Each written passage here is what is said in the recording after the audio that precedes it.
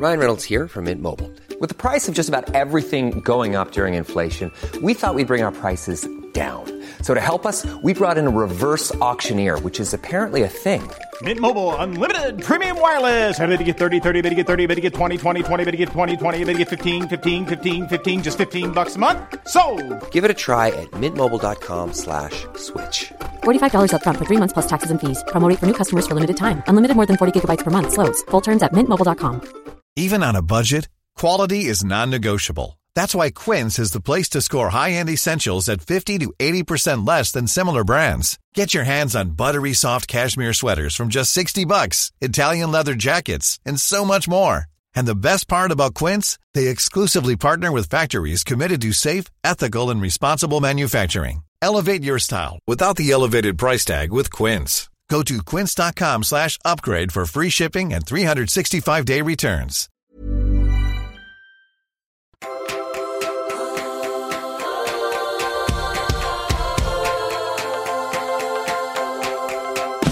Unbreakable, they alive, damn it, it's a miracle. Unbreakable, they alive, damn it, with females all strong and unbreakable, they alive, damn it, it's a miracle. Unbreakable, they alive, damn it. That's gonna be,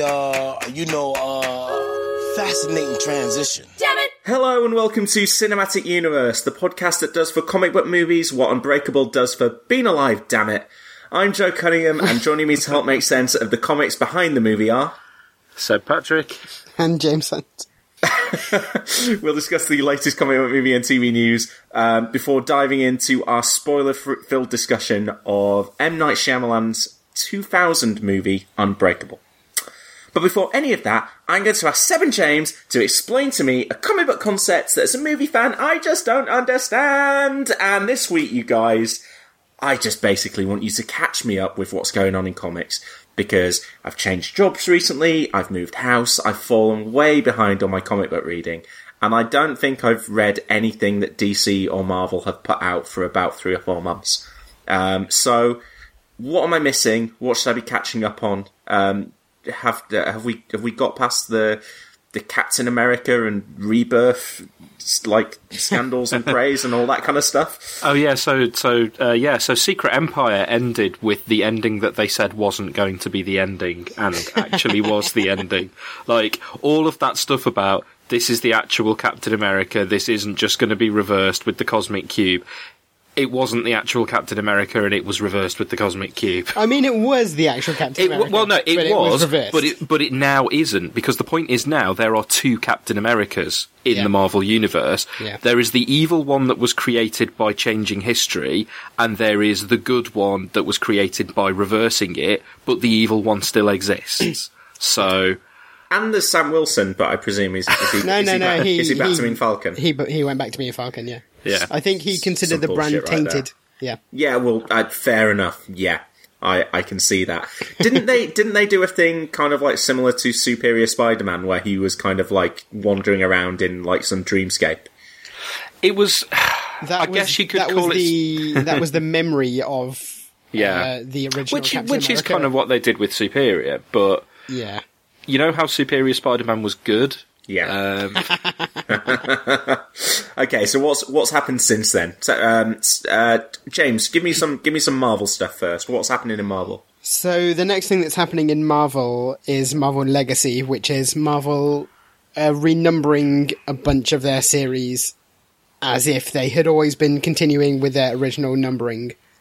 So basically, like, lately the sales have been pretty bad at Marvel, and DC have been getting a lot of good press by sort of courting older readers. And so Marvel's doing their version of that, which is to say, like, hey, it's not like Daredevil issue 18 anymore, it's Daredevil issue 595. Come back if you used to like Daredevil. Right. What's actually happening within that? What's the gimmick? I mean, I don't really know if there's a story gimmick going on. Like, there is a limited series attached to it, but I've got no idea what's going on in it. And as near as I can tell, like, the story gimmick is we're bringing back classic characters. Like, the Generation X book is featuring the original Generation X team. Okay, so is it like, I don't know, is Wolverine back hanging out with X-23? Or Like, there's a one-shot where that happens. Okay. I imagine, like, I would not be surprised if the original Wolverine is back fairly soon as a result of this. But, I mean, it's all leading up to the next event, obviously, because that's all that happens at Marvel. Which is... Yeah, so this is like a mini event. Like, the Captain America Secret Empire was the main event. Yeah. This is a mini event, and then there'll be a new big event next yeah, year. And the new big event is the return of Jean Grey, which I like in the marketing, they've advertised this as the return of brackets adult Jean Grey to distinguish it from the other Jean Grey that is currently running around. Right, okay. That's happened before though, hasn't it? I didn't even know she was gone. Where is she? Where's she been? She's been dead since Grant Morrison killed her the second time. But she showed up occasionally to be like, hey, don't forget. Did original Jean turn up, realise that everyone likes teen Jean much more than they ever liked her, and go away again? That is scandalous, because teen Jean is much less interesting than adult Jean. No, I disagree. I think, yeah. Incorrect. My only hope I is always that find Jean more interesting as a teenage character. I would prefer Jean Grey to come back and just, like... I know Cyclops is dead, but I would prefer Jean and Cyclops to be split up. Well, it's weird that we've had longer... We've had so long now since Scott and Emma became a thing. Like, it's been established canon for, like, nearly 20 years. Them as a couple, or at least them as an on and off couple. Like, it's been nearly 20 years since Scott and Jean were a couple. Yeah, it's just like that's not 15, the status quo years. anymore. Yeah. I mean, the thing is, both Scott and Emma are dead now at the moment, so it's... I didn't know Emma was dead, but I'm not pretty sure following she's dead. Very much outside of... I didn't read a lot of X-Men while they were dealing with Inhumans, so I'm a bit patchy, but I believe they're both dead. Speaking of Miles, yeah, I as I was browsing Forbidden Planet the other day, I saw like Spider-Man issue 3 or Spider-Man 2 issue 3. Spider-Man 2 is finally happening with Bendis and Pichelli. It's weird though, because up until this point, like, I don't think there's been any impression given, in at least from what I can recall of reading of Miles' stuff, that he remembers that he comes from another universe. So I've been reading it as well. My impression was that he knew, but he just kind of wasn't. It wasn't really anything that he was worrying about. He knew, but he'd gotten over it by the time we. Yeah. But the thing is, he shouldn't have got over it, because it's a really big deal, and the story doesn't work if he should be dealing with the consequences of that. Like, and so should like Genki and Lana, who I think are the only other two characters who came over. I think they don't remember. I think he remembers because he was with the Molecule Man. They're dead. Seb, they are dead. All of those people. That's the thing. Like, everyone in Ultimate Spider-Man is dead, and everyone in the Ultimate Universe, apart from the characters that got rescued by Al Ewing in his Ultimate series, in a massive surprise twist. But so was everyone in the main universe. Everyone in the main universe is dead. There's only like 50 people in that universe now that are the original versions of those characters. But let's not. I don't think Marvel even know exactly what happened there. It's kind of like with DC Rebirth, in that it's just these are the versions now, just go with it. So Spider-Man 2, as of the third issue, which just came out last week, we finally know who... Well, there's two things. One, we finally know what Peter found when he Googled for Miles Morales. The thing is, the issue where all of that is explained is a typical Bendis issue, in that it's an entire issue of flashbacks. So, like, we've had 3 issues of Spider-Man, and almost nothing has actually happened so far. But the flashback story of who Miles is so good. And actually, let's say that we'll have cut out or bleeped me saying that. It's Bendis writing a particular character, who I won't name, that Bendis always writes brilliantly. So, in much the same way as whenever Bendis goes back to Jessica Jones, like, he turns into good Bendis again. He's done exactly the same thing here with this issue and this character, and so it's just a really good flashback one-shot explaining who 616 Miles is. Okay, great. Should we do a bit of DC before we move on? What's happening over at DC? Yeah, because I don't have a clue what's happening at DC. All I see is things that say DC Metal and have shiny covers.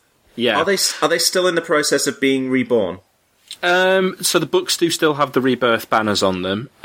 We just found out in Action Comics that the mysterious Mr. Oz is not Ozymandias. Surprise! It's Jor-El, except it's not going to actually be Jor-El. It's going to be evil clone or something. It's not going to be the real Jor-El, but he was revealed as Jor-El. DC haven't got as far as doing the Superman Watchmen thing yet. That's going to happen, I think in November that's kicking off. So that is going to be, like, they've revealed covers, like, with Superman on, with the Watchmen font alongside it. What's it called? Is it called, I've forgotten what it's called. I'm Googling DC Watchmen Superman. It is called Doomsday Clock. And it is essentially a Superman and Dr. Manhattan story from the sound of it. So, in fact, Hollywood Reporter have done a story like yesterday with Jeff Johns talking about it, so that probably reveals some stuff. I mean, can I just jump in with my Watchmen rant here, which is that I don't see how anyone who professes to actually like Watchmen, and this goes for Damon Lindelof too, like, anyone who professes to like Watchmen can work on it in any way. On the one hand, I agree, but on the other hand, we already lost that battle with Before Watchmen. So if that floodgate's already open, then why not? And do you not think that, like, Jeff Johns seems like, I haven't read many of his comics, he seems like one of the great kind of salesmen, the great kind of showman in comics right now, and it feels to me like this being less a case of DC going, everything's going back to the start again, we're stripping things back to basics, jump back on our comics, because that's what they did with the New 52 and it didn't really work. It seems like what drew people in to Rebirth as a concept was that first issue, was that Rebirth issue 1, which just had everyone buzzing on the internet. Like, it seemed like there were stories everywhere about it, and that it was teeing up kind of like crazy stuff happening with The Flash and crazy stuff happening with Batman, and then there was this Watchmen hint at the end, and everyone went like, whoa, like, I want to stick around to see what happens with that stuff. I mean, that would explain why it's taken them like 2 years to get to it. Yeah, well, why rush? But yeah, I mean, we don't know how that's going to play out until, obviously, it actually starts to come out. But yeah, so Metal is the big thing at the moment. Actually, just before I get on to talking about Metal, because there's two things that I'm buying from DC at the moment that I've actually decided to start buying in print, because I now work, like, literally a minute's walk away from a comic shop, so I've actually gone back onto buying certain things in print. And I wasn't going to with Metal, but I really liked the shiny cover of the first issue. So, especially because the characters on the cover were arranged in such a formation that they were forming a sign of the devil hand sign, like a metal sign, and I just really liked that. But also I was buying something else at the time, and I needed another comic to take me over the card limit in the shop. So, because the thing that I decided to buy every issue of in print, and I think I'm being vindicated because it's selling out and going to multiple printings, is Tom King's Mr. Miracle series, which has had 2 issues so far. The second one was very good, but the first one is unbelievably good as a first issue. It's Vision at DC, right? Essentially, yeah. It's a different kind of thing, and it is a different artist. It's him with Mitch Gerads, who he did. Oh, what is the name of that series that they did together that I haven't read? I'm going to Google again. Sorry, I'll know it. Well, I'll know it when I see it. No dead air. But, you know, Gerads does the sort of... Is it Gerads or Gerads? I don't even know how to pronounce his name. But does that kind of 9-panel grid thing that Tom King likes a lot, and they work together on a fantastic issue of Batman with Swamp Thing in it as well. I can't find the name. This is all just coming up with stuff about Mr. Miracle. I've totally forgotten the series. Sheriff of Babylon. There we go. It took a long time for that to come up in Google results. But no, it's only 2 issues in, and it's going to be a 12-issue run, but it's really, really great. It's Tom King on really strong form, and it's probably a little bit of hyperbole in terms of like what he's been like over the last couple of years, but I feel like this in particular, and kind of like Vision, is a series that people are really going to remember in future, and it's a really nice one to have as an object, like, you know, to actually have the issues month on month. So, like, seriously, as far as DC goes, be reading that. That is the thing above everything you should be reading at DC at the moment. But Metal is interesting because it's Scott Snyder and Greg Capullo who obviously did that really long run on Batman. Like one of the few unequivocally successful things about the New 52 was that run. You know, they were doing Batman for the entire run of the New 52, and it went on a bit in some places. Like they did the Year Zero storyline, which to be honest I didn't think was great, but they did some really good work on it. The interesting thing about this is that it's Snyder going a lot more batshit mental, no pun intended, because it is based around Batman.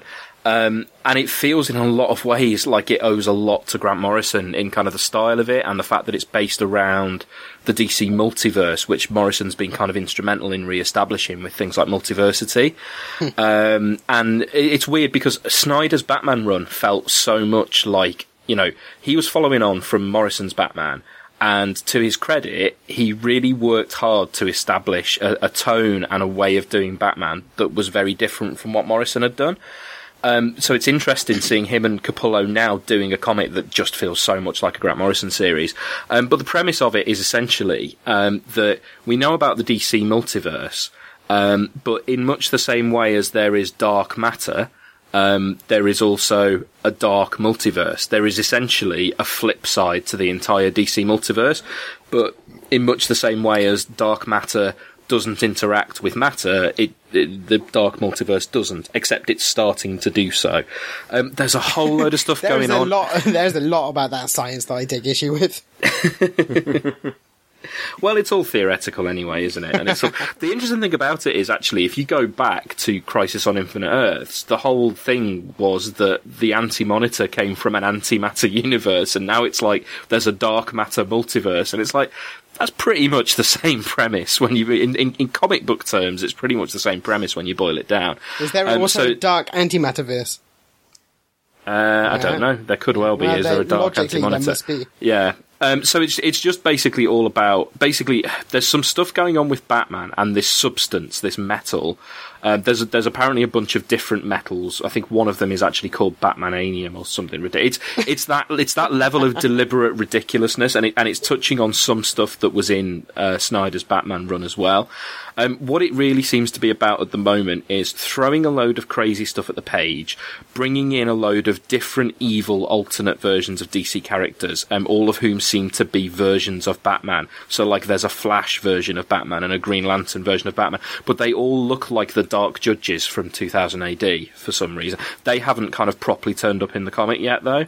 And it's really just, as I say, like, it's hard to really get a handle on what's going on at the moment, and it's really just been something to kind of enjoy the ridiculousness of moment to moment. Like there's been like really great moments such as using the Darkseid has been turned into a baby and used as a weapon.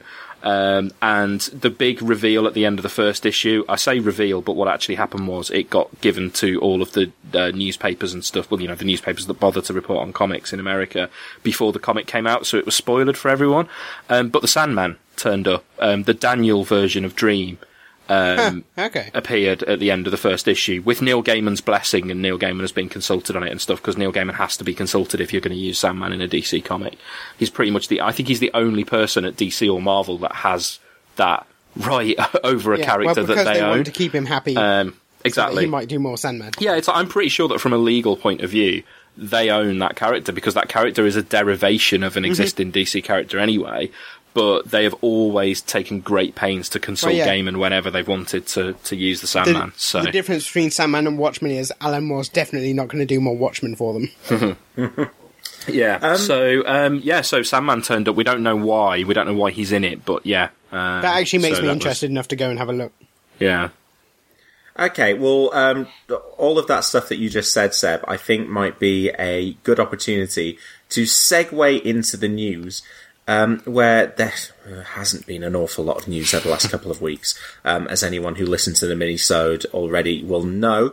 And we're basically having to take some news that we've already heard on the mini-sode, that I've already talked about in the mini-sode, but I thought we could talk about with a bit more depth and get your guys' comic book nerdy eyes on this.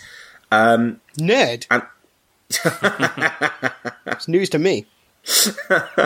And we'll start off with the DC one, the Arrowverse crossover this year, the Supergirl, Flash, Arrow, Legends of Tomorrow 4-part crossover, will be called Crisis on Earth X, and all the divisions are going to be kind of like evil doppelganger versions of all of the heroes, which, Seb, sounds not dissimilar to what you were just describing. Well, to be more specific, actually, and I think you get a hint of this in that poster that they've done for it that Phil Jimenez has drawn, because you can see it in Supergirl's outfit. Earth X is not specifically the evil counterparts Earth. That's actually Earth 3 in classic DC continuity. That's where Ultraman and Superwoman and Owlman and stuff come from. Earth X, or Earth 10, as it has been re-established as in the post-Grant Morrison multiverse, is the world where the Nazis won World War II and Superman's rocket crashed in Nazi-occupied Czechoslovakia. So it is it's not just that they're evil superheroes, it's that they're Nazi superheroes. So I don't think they're not. Are they doing Nazis? Well, look at Supergirl's outfit on that poster. She's wearing a black outfit and her insignia is a red lightning bolt. So that is the costume that the super characters wear in the Nazi-verse comics. One of the issues of Multiversity was about Overman. He's called Overman rather than Superman for obvious reasons. I guess it wouldn't be beyond the CW shows to do something that nakedly political right now. The timing doesn't seem great, to be honest. Well, no, I do wonder whether it's intentional. I mean, the season finale of Supergirl last year was called Nevertheless She Persisted. The episode before that was called Resist. And obviously we saw the pictures of Melissa Benoist, or however you say it. She was on the Women's March last year, and she posted that picture. And you saying that makes me wonder whether they will actually. I mean, I don't think it's going to be the most like in-depth kind of like. These are the CW shows. It's probably not going to be like really intelligent satire or anything like that. But you know, it might be a little bit more overt than you would have imagined. Maybe. At least Nick Spencer's going to get an easy time of it. The other thing that's worth noting about that as well is that they've announced that the Ray is going to be in it, and Russell Tovey is playing him. I love this, Seb.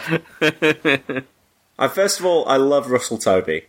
I mean, I don't always love the things he's in, but I tend to enjoy him in them. I just wonder how they're going to fit his ears under the Ray's helmet, because that's a challenge.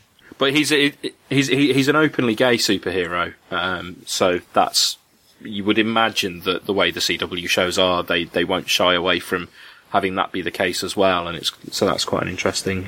Yeah.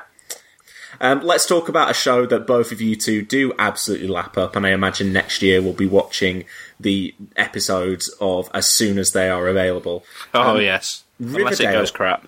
Which I still worry it might. I think it already maybe tipped into it. No, it didn't. It did. The end of it didn't. It didn't. The season finale was No, it didn't. No, it wasn't. No, it wasn't. Yeah. Who did it? It was the TV event of the year. It was that guy. What were you expecting? Who did it? No one. I was expecting something on the level of Twin Peaks. Talk about the best TV of this year, you guys, eh? What do you think of the Twin Peaks finale? Did you enjoy that? I've never watched any Twin Peaks ever. Yeah, same. Well, there's some homework.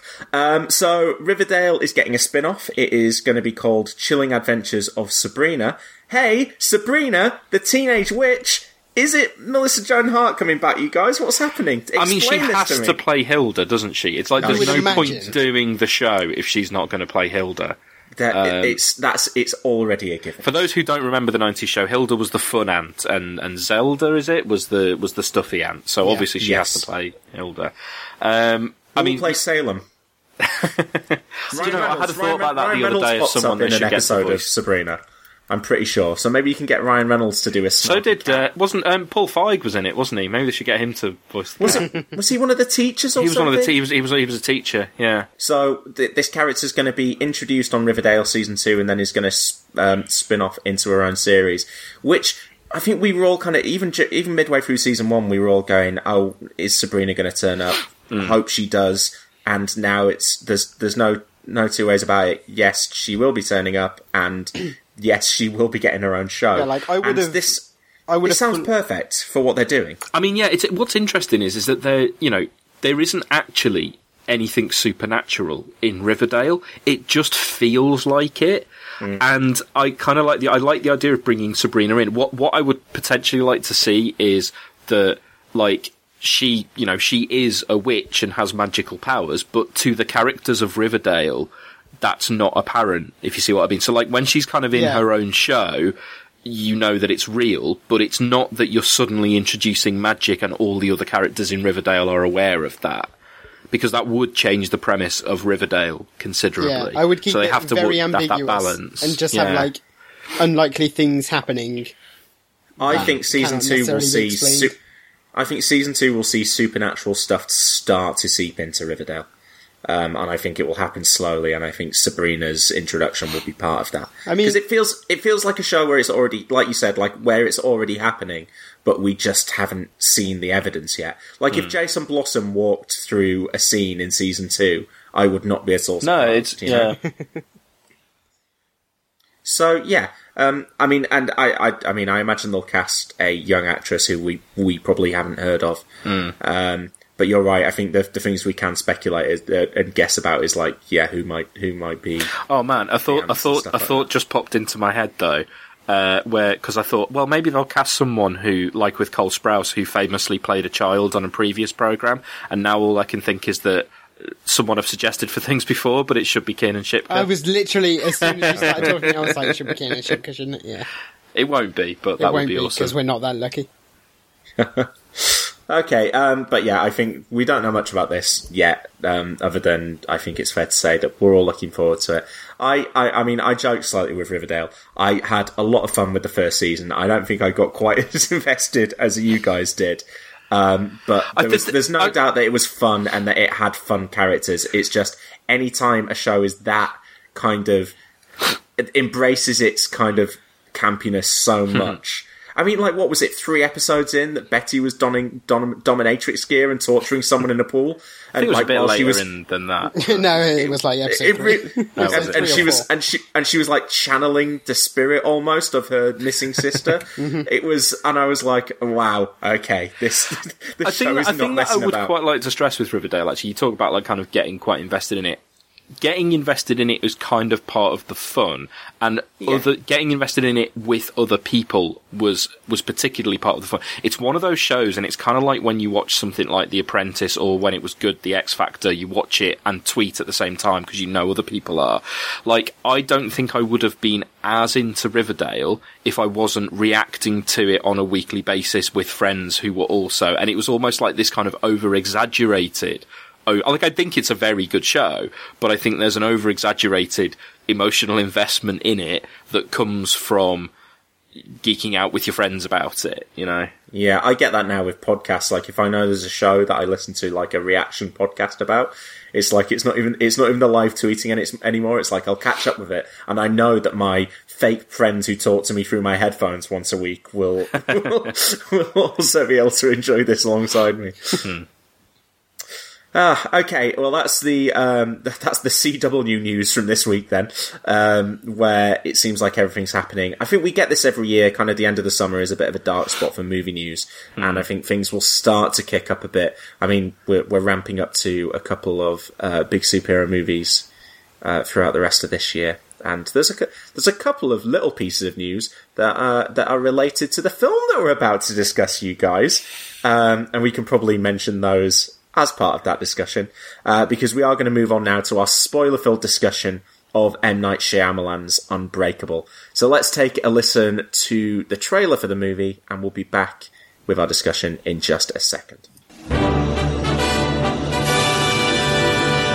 This episode of Cinematic Universe is brought to you by our backers on Patreon. if you head on over to patreon.com/cinematic universe, you will see that we have revised our rewards and tiers system on there. And one of the changes we have made is that if you back us at the $20 level, we will plug something of your choice in this special section here. This episode is brought to you by Slot. So if you have a look, think, is there anything you would like us to promote on a future episode, then you can throw some cash our way via Patreon. And this is the point in the podcast where we will tell all of our listeners that this episode is brought to you by you. You're in the emergency room in the Philadelphia City Hospital. I'm gonna ask you some questions. Where were you sitting on the train? Against the window. In the passenger car? Yes.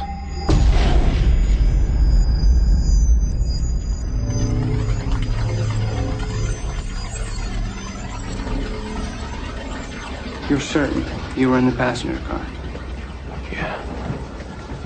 Where are the other passengers? Your train derailed. Took a curve too fast. A second train collided with yours after it derailed. The debris spread over 1 mile.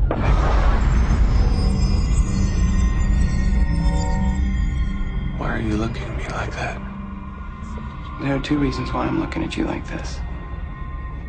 One, because it seems you are the only survivor of this train wreck. And two, you don't have a scratch on you.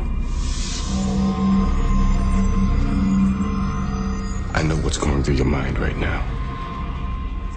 You're searching for meaning in all of this. Know one thing. 131 people died so you could finally understand the destiny for which you were born. Are you ready for the truth?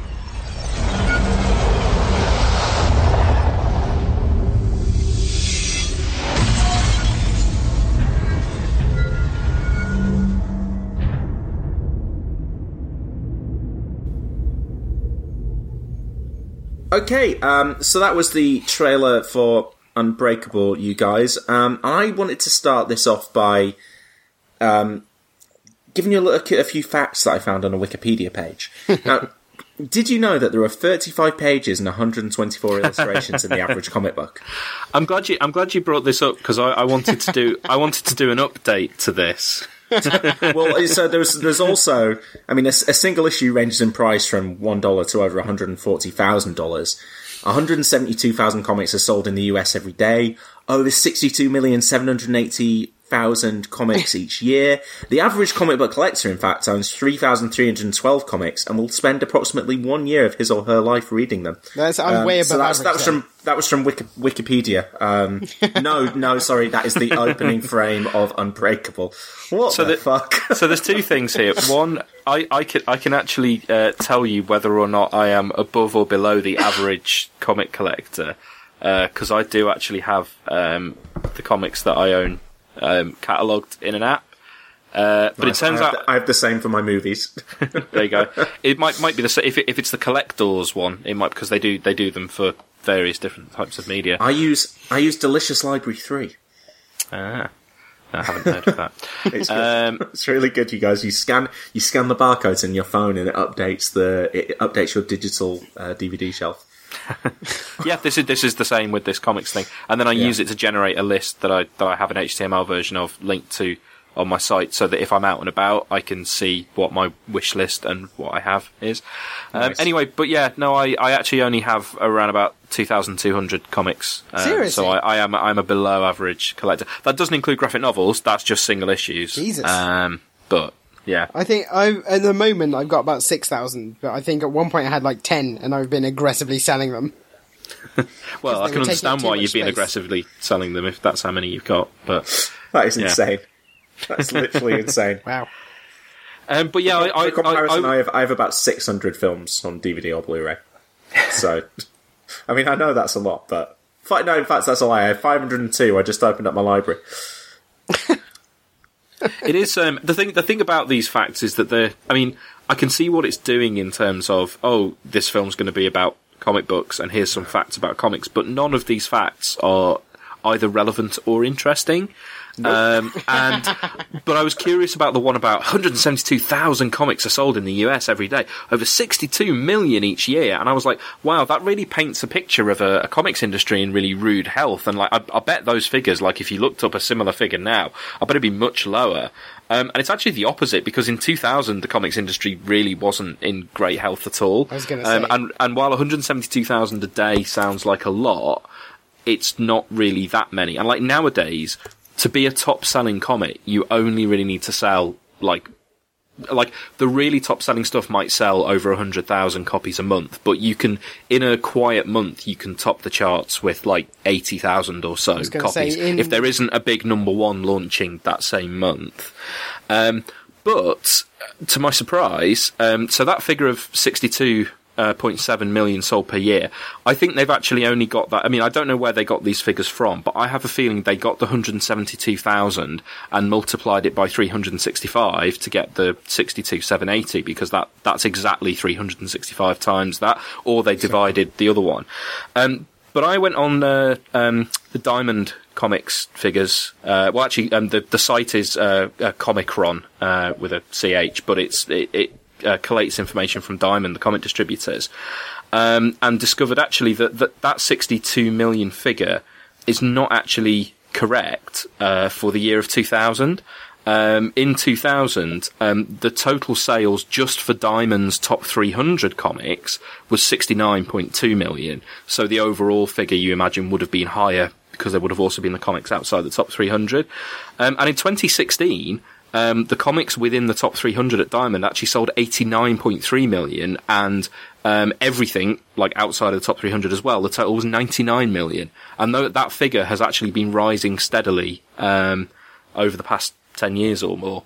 So the comics industry isn't in the best health it's ever been, but actually it was worse in 2000. I was going to say, 2000 was a real nadir sales. Well, it was just after Marvel's bankruptcy, and it was before. It was kind of at the beginnings of Marvel's renaissance. Like Ultimate Spider-Man started to happen that year. Yeah, it was before I think of Quesada sort of 2001 as the year that really kicks it. Quesada had come in by 2000, but I mean, maybe not when this film was being made, but yeah, 2000, 2001 is when you had the Marvel renaissance, essentially. And to think, just on this very same podcast, James bristled at me referring to you guys as comic book nerds. So, this title card, or this information card that pops up at the start of the movie, to me feels more than anything like M. Night Shyamalan kind of, like this was the sheet of paper he took into his pitch for this movie, with the studio boss and going, look, no, comics are a big deal, you guys. People care about comics. Look at the potential audience. Yeah, forget that Batman and Robin just came out. What you don't know is that the superhero movies are about to bounce back in a big old way. You're going to get X-Men and Spider-Man. But obviously this is, I think, Shyamalan saying, A, to the people who are making his movie, who are financing it, but B, also to anyone kind of watching the film who has some kind of vague idea that this is comic booky or superhero-y. Like, no, you guys, these are a serious art form, and you should be taking this seriously, because that's what I'm about to do for the next 2 hours. You really get that sense. I mean, Seb, you were talking about the way this movie was marketed, and I think that maybe that was reflected in the way the movie was marketed as well, because it's not marketed at all like you would expect.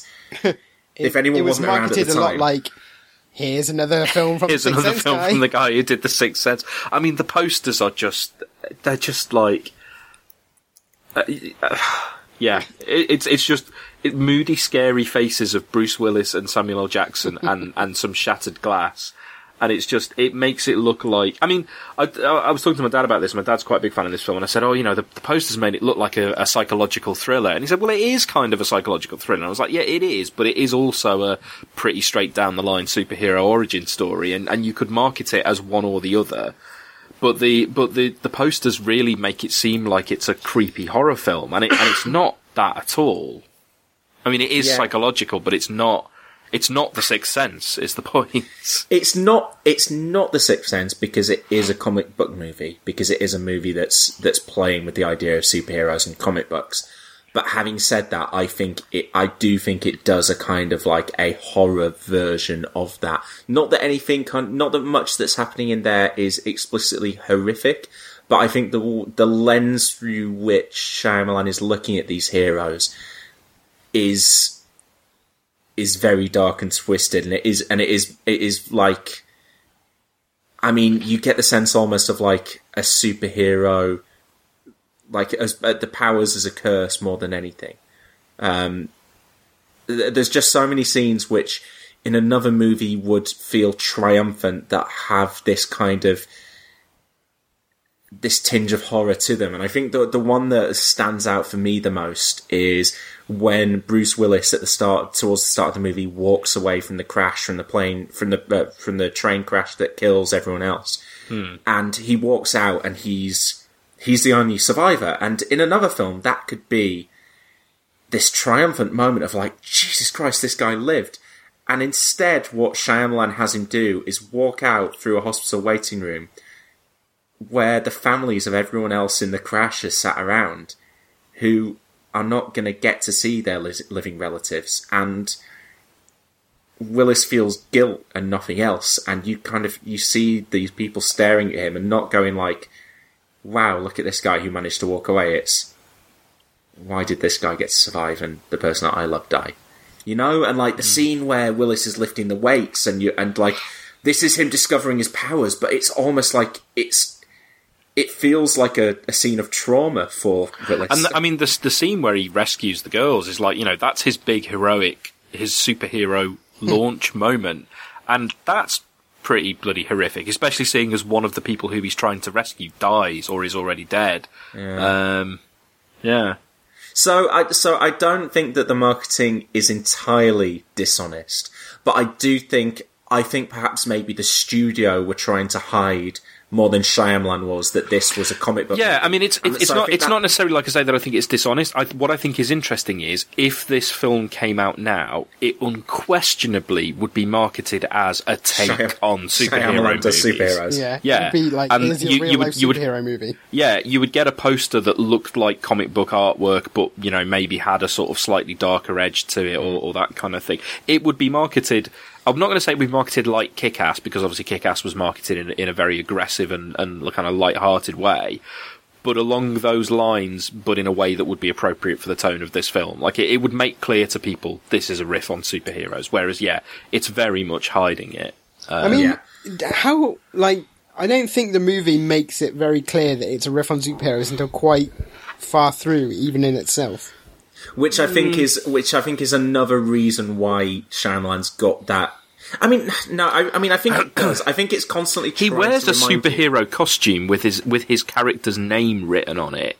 Like his superhero name is Security, and he wears a cape with that written on it. Yeah, he's unambiguously a superhero. And there's all the comic book store stuff. And the thing is, I don't think when I watched this as a kid, I thought I say a kid as a teenager, I don't think I watched it and went, oh, that's a superhero movie. Yeah, I remember watching it in the cinema and not really, like, in the third act I was like, oh, okay, it's like he is a superhero now. See, I saw it a couple of years after it had come out. Riff on it. And I saw it after people had very much talked about it as, oh, this is a film that's about superheroes, and you know, Killing Joke is obviously a big influence on it, and that kind of thing. I very much came to it looking for that angle. Right. Yeah, I mean, and I should say at this point, spoilers for all other M. Night Shyamalan movies, and given that he's a twist master, like.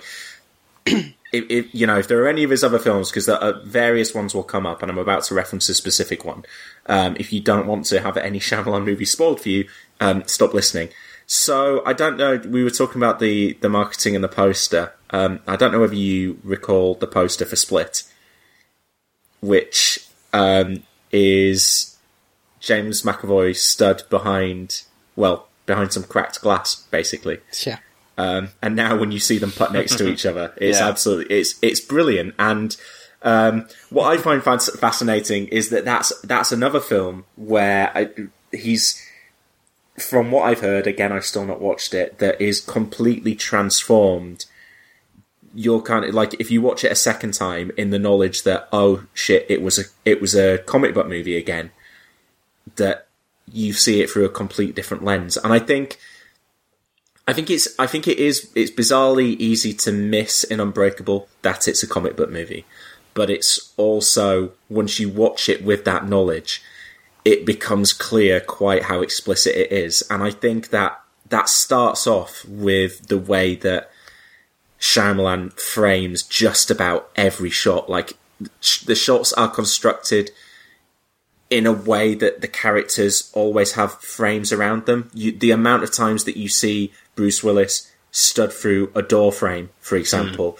or the amount of times, I mean, in that first scene where he's sat between the chairs, the camera's kind of like a couple of rows back from where he's actually sat, and it's sliding between the gaps in the chairs to see him.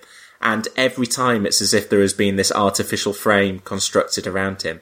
And the camera's then moving to get a glance at, okay, now the camera's going to move to this side just so we can see just his hand taking off the wedding ring. And then we're going to move back over to this way so we can see him looking out the window.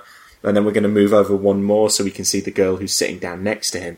And it does it the whole way through. And the one thing that strikes me about this film, and Shyamalan's for me, one of the most fascinating filmmakers of the 21st century, mainstream American filmmakers anyway, just to see kind of what's happened to his career, but also kind of the artistry of this guy, who is kind of like incredibly mainstream, but I think brings something a little bit more than that. And the amount of times that you see that shine through in this film, and it's great just from a comic book perspective to see him doing that and creating this comic book look that isn't so intrusive that it feels like it is like distracting you in any way when you're watching the film, but also like when you spot it, it adds so much more. I do feel like Ang Lee could have learnt a thing or two from him. We haven't done that one yet, have we? No, I mean, Ang Lee did something very similar, but it was distracting. Yeah. It was like, I see what you're doing. You're still doing it. Okay. Okay, you keep going. Okay. Yeah, that would be a good one to do. Here's the thing. I've never actually seen Ang Lee's Hulk. Never done it. So that is gonna be fun when we get to it on the podcast. Wow.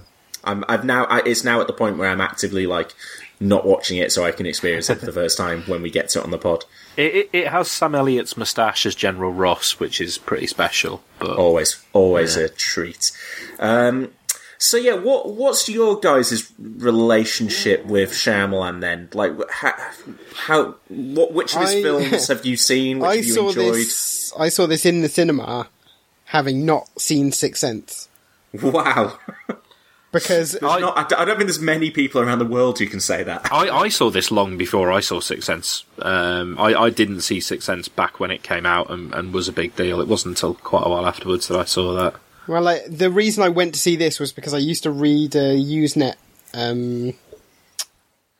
group called Rec Arts Comics Marvel, and like on that, someone did a post saying basically like, there are a whole bunch of people saying, like, I'm not going to tell you anything about the film, but you guys have to go and see Unbreakable.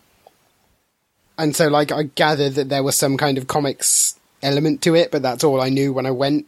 Just that, and it's the Sixth Sense guy. So me and Nikki went and saw it at the cinema. And she, like, I remember she had seen the trailer and had no idea that there was any sort of comics component to it. She thought it was going to be about a guy, like, figuring out how he survived a train crash. Yeah. And I mean, and everyone, I think as well, the other thing is that I think a lot of people went into this movie, given that it was Shyamalan, it was like, and this certainly became the case with a lot of his movies following this, okay, what's the twist going to be? Mm-hmm.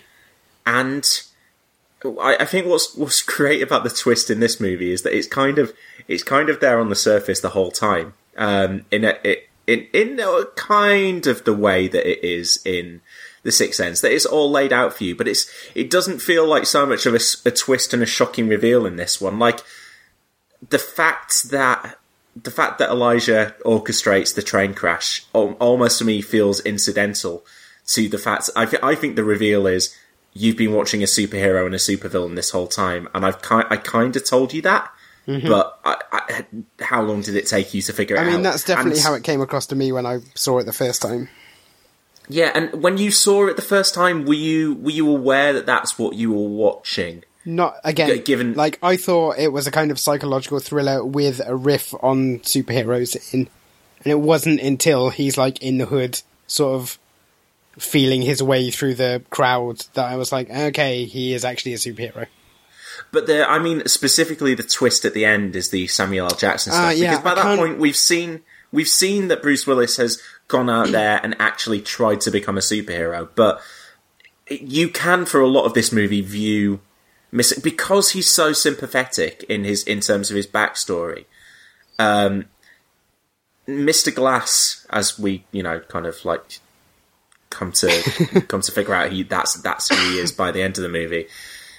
Mr. Glass is you almost could see him as like the quirky mentor who drives Bruce Willis to become the hero, and not the guy who's long before Willis has turned up embraced the fact that he's the villain. I can't remember exactly where I figured out that it was him, but it was a kind of a combination of like, okay, this movie's going to have a twist in it, so what's the narrative twist? And the villain's going to be someone we know, otherwise what's the point?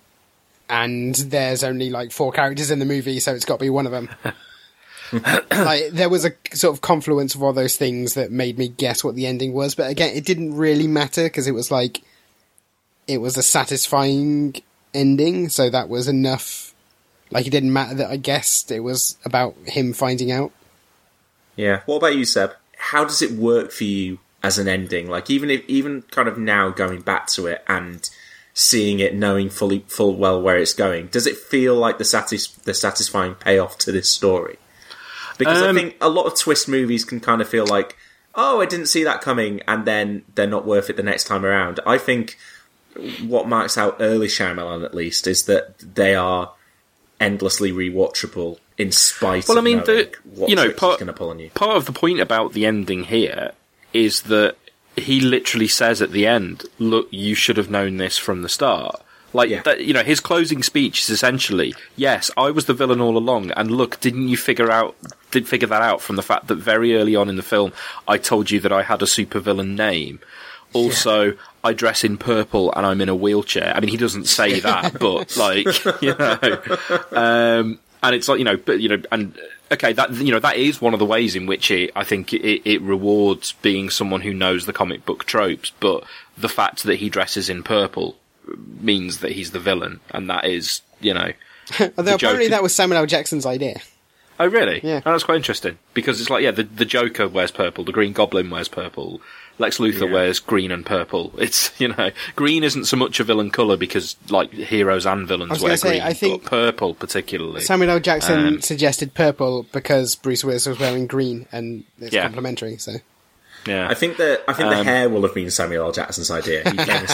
He famously has a hair guy, which is fantastic for a guy who famously has no hair. I mean, I have a huge issue of dissatisfaction with the ending, but it's not to do with the reveal of Elijah. It's the card. You've mentioned this on the podcast before, haven't you? It's the end card. Yeah, it's what's the problem with that, Seb? It feels completely at odds with everything that the film is doing tonally and style-wise up to that point. It feels to me like it's been added on. Like, if you interpret this film as being, in a lot of ways, a riff on Batman the Killing Joke, which I really do think it is, then, you've got an ending where you've got this thing where you've got this, this superhero and this supervillain that essentially can't really exist without each other. Like, Elijah's purpose in life is to find David, and David only knows that he's a superhero because of Elijah. So that's your Batman Joker can't exist without each other relationship. Yeah. The handshake is such an obvious, deliberate visual nod to the imminent handshake at the end of Killing Joke. And the whole point about Killing Joke is that it has that ambiguous ending of you don't know what happens next. Like, does he let him go? Does he kill him? Which apparently is what Grant Morrison thinks, which is ridiculous, but it is a theory. And, you know, or does he turn him over? And, like, I like what I interpret as what I feel, and I don't know whether this is the case or not, but it feels to me like the film, as scripted and shot, ends with David leaving and not knowing what to do with this information, and we don't know what he does next, but that the captions are there to go, oh no, it was all fine, he got arrested at the end. And it's that's so awkward. David Dunn, though, isn't it? Leaving and not knowing what to do next. That's yeah, so I mean, that David is, Dunn. you know, in many ways, he's a perfect character for Bruce Willis to play. It's very much Bruce Willis in his being slightly puzzled by everything mode. I like this was, and it's a mode that I really like from Bruce Willis because it feels like a time during his career when he was willing to step.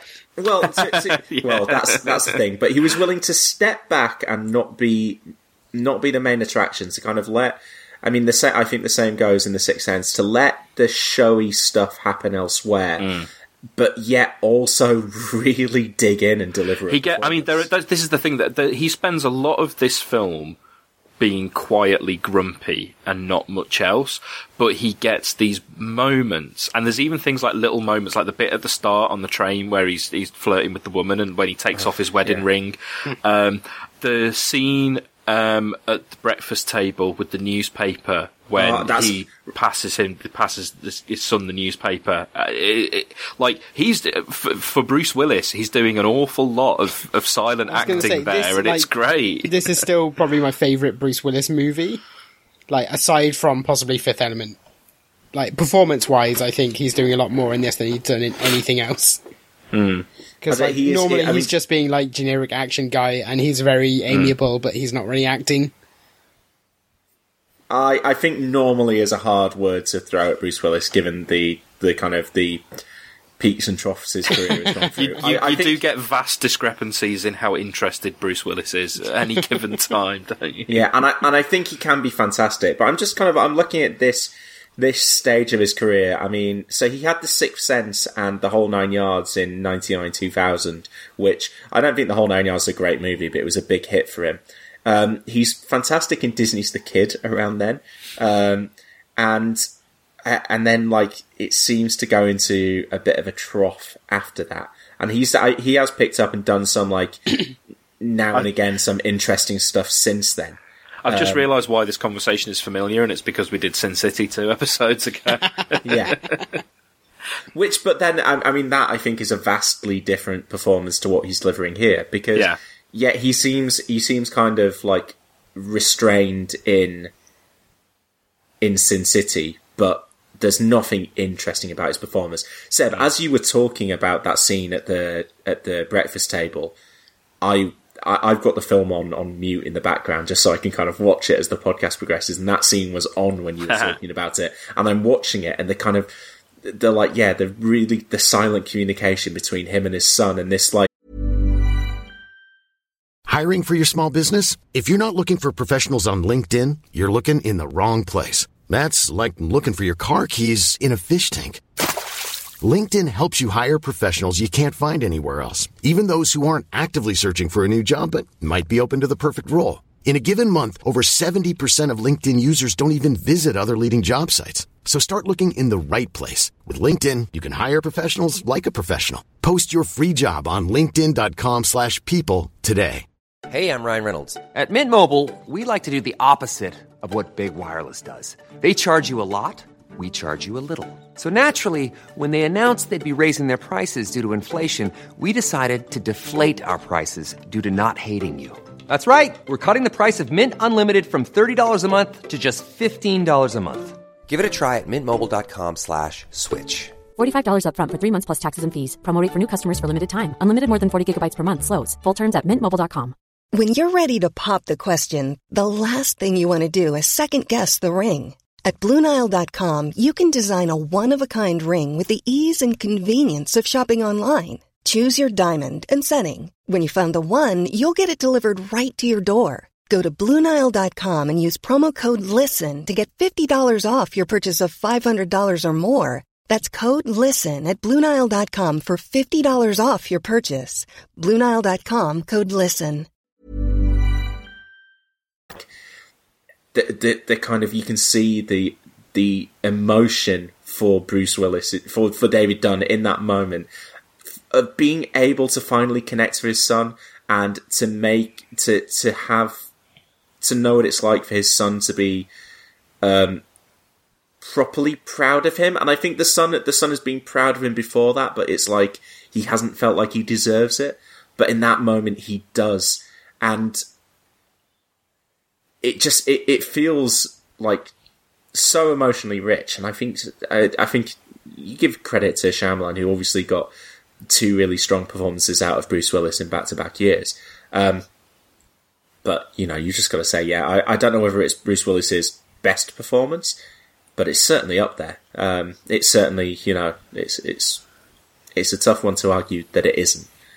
And I think you're right. I think he gets those moments fairly regularly throughout the film. There's the gun scene as well, which is like, I mean, that is even watching it again and, not having seen the film for a long time, knowing that obviously, although I think at that point I couldn't remember if he actually shoots him and it bounces off or if he just puts the gun down. It's a tense as hell scene. It really is. Yeah, and it is because you feel in that scene, and I think the way that you would obviously see that the first time is that I think you suspect that he is unbreakable, that he does have these, that he's right.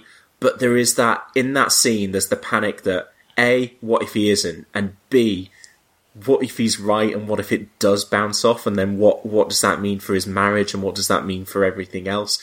And, and also just the terror of, like, this is a kid with a gun in his hand in the kitchen. Like, what if he hurts himself? What if he hurts his mum? Like, and that's another one of those Shyamalan doing a kind of like a superhero having a gun pointed at him, who's going to be invulnerable to that bullet in so many superhero things. That's just cool, isn't it? When the bullet bounces off him. The prospect of that happening in this film is horrifying. It's absolutely horrifying, and you sense it in that scene. That's, like, Shyamalan's quality as a filmmaker, is that he's, like, we were saying just before we started recording, like, this is the time in his career when people were going, like, he's the new Hitchcock, because he was so good with, like, suspense and tension. Well, like, in his next film, which is a film that gets derided for, and not without good reason, but it does contain... It's a good movie. It does contain a scene that, now admittedly, as someone who doesn't go to see horror films, it contains a moment that is maybe the scariest thing I've ever seen in the cinema. I think, again, we've talked about this, possibly not on the podcast before, but, like, that scene of the aliens, like, in the home movie footage. Yeah, that's like, right, yeah. I'm someone who does not get affected by horror movies at all, but that one, like, properly fucked me up. Well, that's it. I think Signs is Shyamalan's last good movie in that period, anyway. Because I like it while acknowledging the criticisms. Yeah, yeah. I get some of the criticisms, but I still think it's effective in what it sets out to do. The Village doesn't work for me, never really has. Lady in the Water and The Happening and The Last Airbender are flat out really bad, as is After Earth, to be honest. And The Visit, I thought, was an interesting kind of return to form for him. But those first three films, I think the one thing that he's fantastic at doing, Shyamalan, is injecting these moments of, like, horror into the everyday. And that's why I think that the moments are so scary in this movie that, you could in another context see as triumphant. They're so scary in this film because it feels like he's injecting them into real world situations. Like, it's so downbeat because it's just like, it's run of the mill stuff. And a superhero or a supervillain, like, causing a train crash in something else might be like the inciting incident. In this, it feels real, It feels like a real world tragedy. It's like, you're right. I'm thinking as well of the scene where they're like asking, you know, have you ever been ill? Have you ever had an injury? And like that should be a big sort of triumphant moment. But the realization that he hasn't comes across as like scary and weird and upsetting. Yeah, and I think the way the performances are given and the way the characters are introduced and stuff as well, and even the way that they dress. I know you talked about the colours, but like the fact that he's wearing kind of like this, like Bruce Willis, this schlubby bald guy wearing this like this greasy Mac that he goes out in, whereas you've got the charismatic Samuel L. Jackson, who has this sympathetic backstory and, you know, looks cool, and you just like you feel almost throughout the first act. To an extent, Samuel L. Jackson disappears from this movie in the second half for a point when we're actually getting into the superheroics. But like early on, you're like, one of them feels like more conventionally the hero than the other one. You know, you don't tend to introduce your hero with him slipping off his wedding ring on a train, leering over a younger woman essentially, and creeping her out to the extent that she runs away. You know, do you know what I mean? And so like it feels like for so long that your hero's your villain and your villain's your hero. Mm-hmm. And I'm not entirely sure what Shyamalan's trying to say there. But I think it works for the movie because maybe just in the fact that it throws you off the scent, if nothing more. I did wonder what I did want to ask you guys about though, like given that Shyamalan's riffing on comic books, and I know Seb, you've mentioned The Killing Joke as like a thematic comparison. Quentin Tarantino has said famously that, you know, he thinks this is like one of the best Superman movies ever made, and that's how the film should have been marketed. Do you see direct comic book parallels between these two characters and characters in the comics? Are there direct parallels, or are they kind of amalgams of other? What, between characters? David and Superman, you mean? Yeah. So is David Superman here essentially, or is he Batman as like the Killing Joke thing, or is he just the fact that he's just kind of like he's just a regular dude who has these powers? He's got a spidey sense as well, doesn't he? There's just a lot of archetype stuff going on. I mean, even the fact that he's called David Dunn. Yeah, it's the alliterative name. I think he's more of a riff on like sort of 60s Marvel characters than anything. Specific. He is definitely more Marvel than DC. Yeah, because he's flawed. Yeah, and just a bit, and Elijah. It's stuff like the villain is always in the wheelchair, apart from Professor Xavier, and he wears purple and he has slightly crazy hair, and he's called Mr. Glass. You know, it's like the villains are always Mr. or Doctor rather than something man. So yeah, I mean, I wouldn't tie it to a specific pairing of characters because that's not really what it's about. It is about drawing on the archetypes and about. Well, I mean, I wouldn't even go so far as to say that the film is. I don't think the film is really exploring what comics are all about. It's obvious that Shyamalan likes them and likes the kind of the trappings and the mythology and stuff, but I don't think this film ever really is trying to say anything about what superhero comics are there for and how we relate to them and that kind of thing. Other than it being sort of that nice little thing that is this kind of little beacon of hope for Elijah when he's a child. I really like that thing about how he gets into comics because his mum gives him them as a present. You know, that's the twist, though, isn't it? Is that it is presented as the beacon of hope for him as a child, and then actually it's what turns him into a murderous terrorist. Yeah. And so I wonder then whether that's the interesting thing that's going on here, is that it's not that comic books are presented as like, oh, you're actually watching a comic book story. It's that a character sees comic books and finds a framework for his life in them, and so he kind of he kind of projects comic book tropes into the real world and goes, oh, well, obviously I need to become a villain. It's kind of like Scott Pilgrim with video games, isn't it? It's the lens through which you view the world. But it's specific. It's the lens through which Elijah views the world, because without comic books, would he just be this guy with this horrendous illness, or would he be... Or would something else have caused him to go down the same route? Frederick Wortham was right. That's what we're saying here, isn't it?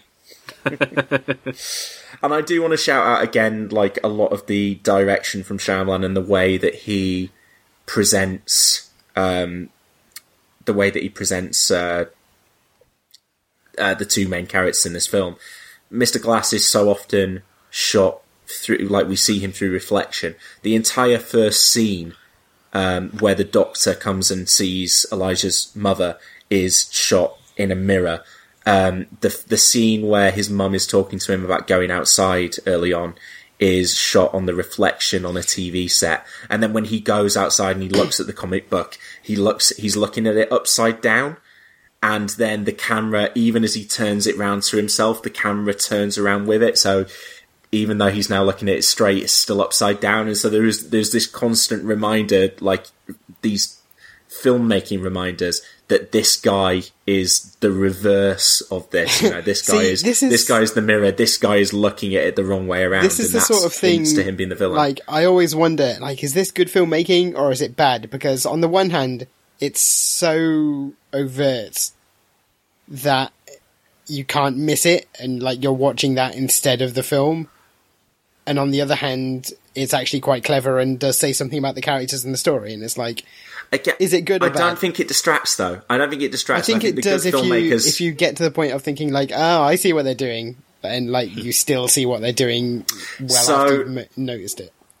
I don't know. I think sometimes it comes down to, are you actively looking for it, or is it something that, like, what I try and tend to do with movies is the first time I watch them, I like, if I was a critic, like back when I was actually regularly reviewing stuff, I'd sit there with a notepad, but I tried not to, because I like to, the first time I see a movie, just soak it in and then go, all right, if I enjoyed that, I now want to go, maybe, like, why did I enjoy it? I'm totally the opposite, which is that as soon as I'm watching a film, I'm pulling it to bits from like the first frame. Like, I just can't help myself.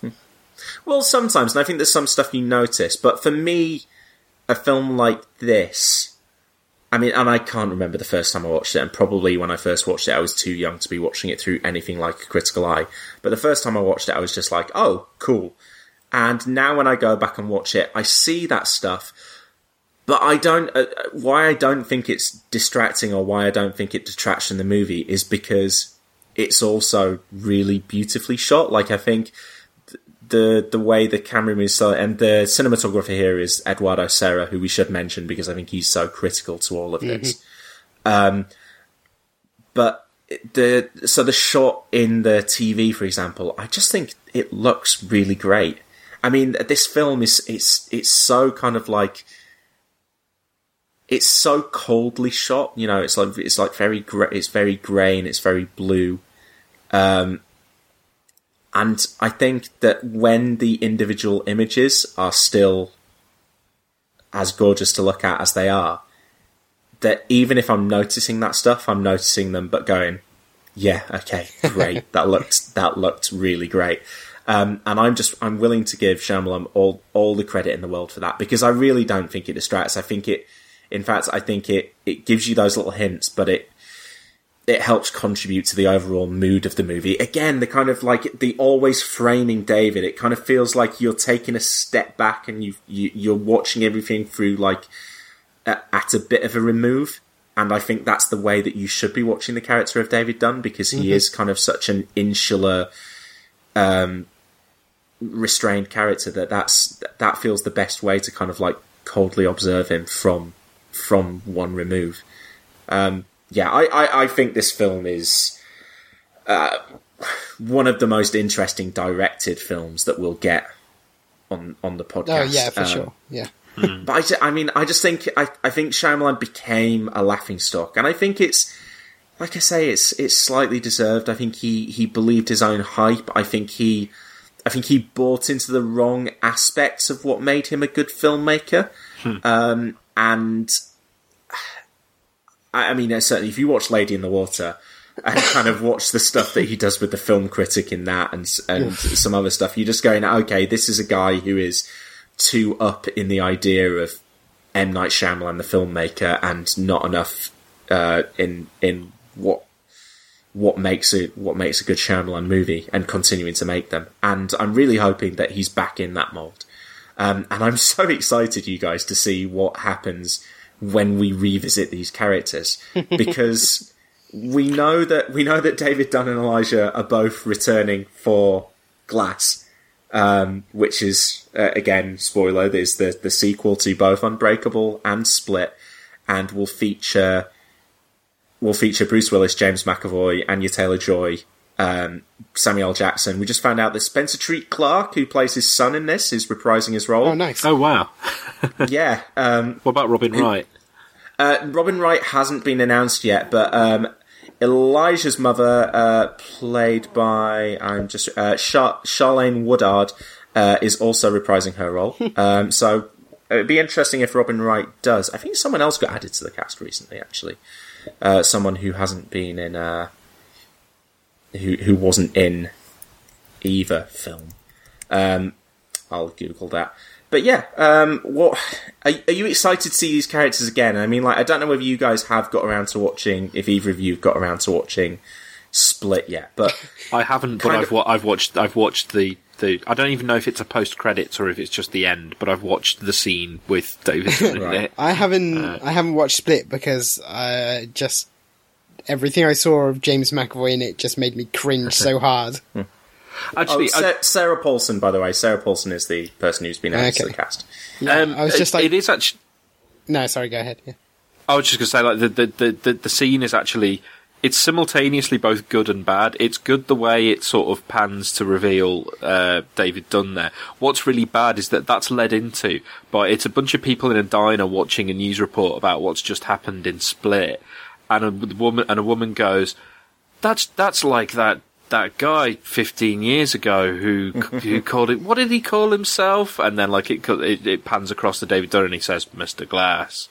And it's like, just no one would ever say, oh, that thing where someone was a bit evil, that's a bit like that guy 15 years ago. Do you know where they would say that, Seb? Do you know where they'd say that? They'd say it in a comic book. All right, yes, fair enough. He's nailed it. And also, when you're setting up a backdoor sequel to a film that you made 17 years earlier, I think we can forgive him being as on the nose as possible. I do. What I'm intrigued about is, for Bruce Willis to have agreed to appear in Split like that, he must have been sold. Well, either they drove a dump truck full of money up to his house, or he has been sold on whatever Shyamalan wants to do with the next one. I think Bruce Willis doesn't give a fuck anymore, and he has his price and will turn up for it. Okay, but what about Samuel L. Jackson? Samuel L. Jackson is very discerning would turn up for about anything. what He'd turn he up for a does. freaking Mars bar. I was being sarcastic. Okay. I think that Shyamalan has obviously been talking about wanting to do, or been interested in doing, a sequel to Unbreakable for a long time, and I think Bruce Willis has always kind of been on board for it, set kind of saying, yeah, I mean, like, if he does it, I'm interested in going back to that. It's probably a film that, you know, like, they had a good working relationship together. It's probably a film that Willis recognises was well received, and if there's enough buzz out there for them to actually go and make the film, why wouldn't he? And I think it's something that they were kind of kicking around for a while, and it sounds like there was kind of like Shyamalan was making another film or had an idea for another film, and it kind of came back together with what he was originally planning to do for an Unbreakable sequel. Because he said kind of way back when, if I ever make a sequel to this, it'll be very different. And the fact that he managed to get it out there into cinemas without it being common knowledge is like such a magic trick in and of himself. I mean, like, last year they were, you know, they almost got that Blair Witch film out, didn't they, without revealing it was Blair Witch, until they went, no, do you know what? Let's tell everyone, just in case, because we're a bit worried. the fact that they got this all the way to cinemas, the fact that they market it just as, yeah, it's just a horror movie with James McAvoy in it, and then had this at the end and had everyone kind of on board and waiting to go for a sequel. I love just the process of that. I love the, like, it does to me, it like harkens back to Shyamalan The Showman. And I'm like, yes. It's sort of interesting, isn't it, how, if you look at the context of when Unbreakable came out, like, the most popular superhero movie was Batman and Robin. Or, like, at a stretch, sort of, you had, like, Superman, Batman Returns, and then a bunch off the back of absolute crap. It's Blade and Batman and Robin in the kind of the years leading up to this, isn't it? Yeah, and then, like... And yeah, I suppose this did come out after X-Men, but you can't judge it in relation to that. Yeah. Because, no. It's just Unbreakable, like, was far ahead of its time. And now it's kind of nice that it's come back around and he's getting to maybe reap those benefits a little bit.